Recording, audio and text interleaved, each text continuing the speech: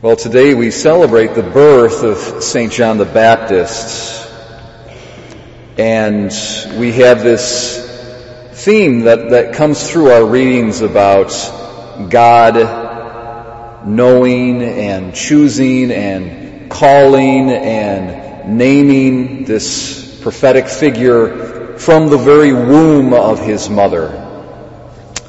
And we have also this wonderful Psalm 139 that talks about how each individual is created in the womb of their mother, is formed in God's providence in the hand of nature as God's ambassador takes hold of human life and shapes it, and it's an almost a miraculous reality. And of course, John the Baptist plays a role in God's providence that none of us can or will. But nonetheless, each one of us has a role. Might not be as important as John the Baptist's role, but each one of us has a role. Each one of us is deliberately planned into existence by God. And that's a wonderfully comforting truth to know about. Every single life, every embryo, even the embryo that doesn't see the light of day, was willed by God as a human person, loved by Him into existence, has an intrinsic dignity based simply on the fact that he or she is made in the image of God.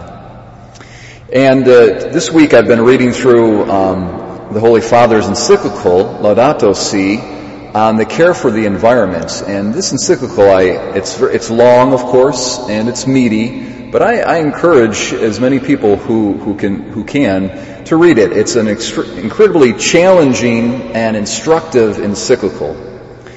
And he covers so many things, not just the environment.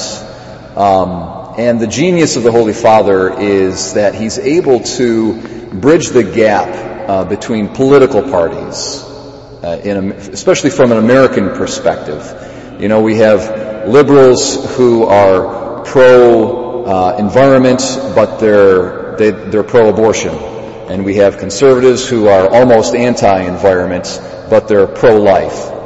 And what the Holy Father is doing is he's saying if we have a consistent ethic of respect for nature and God's creation, that would lead us to both respect the environment and human life. I mean, it's kind of a simple, common sense thing, but we know as Americans how divisive these issues can be, and they're divided on political party lines. But if we set aside politics and we reach down to a deeper level of life and of truth and of reality, we arrive at the natural law, and the natural law would require us to respect nature in all its forms, non-human nature and then especially human nature, because of the special dignity that human beings have as made in the image of God. And none of us is an accident. Every one of us is planned by God. There's a wonderful quote here I'll share with you from the encyclical. He's quoting actually St. John Paul II and Benedict, but this is what Pope Francis says. St. John Paul II stated that the special love of the Creator for each human being confers upon him or her an infinite dignity. Can you imagine that? Every individual person's dignity is infinite. It's infinite.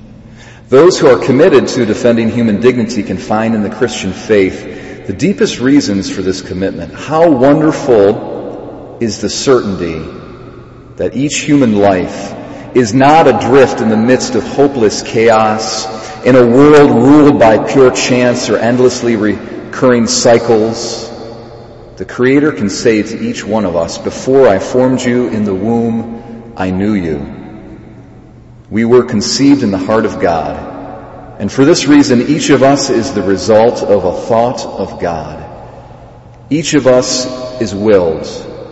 Each of us is loved. Each of us is necessary. That's a very beautiful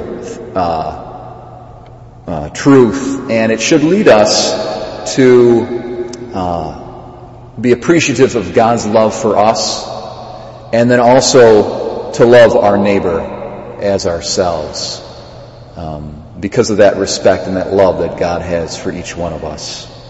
From the unborn to the elderly, to those who might be thought of as useless because they don't bring a profit to the economy.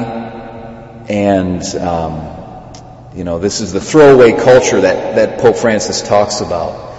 But human life is not to be thrown away. And it's loved by God. And so therefore, we are called to love it.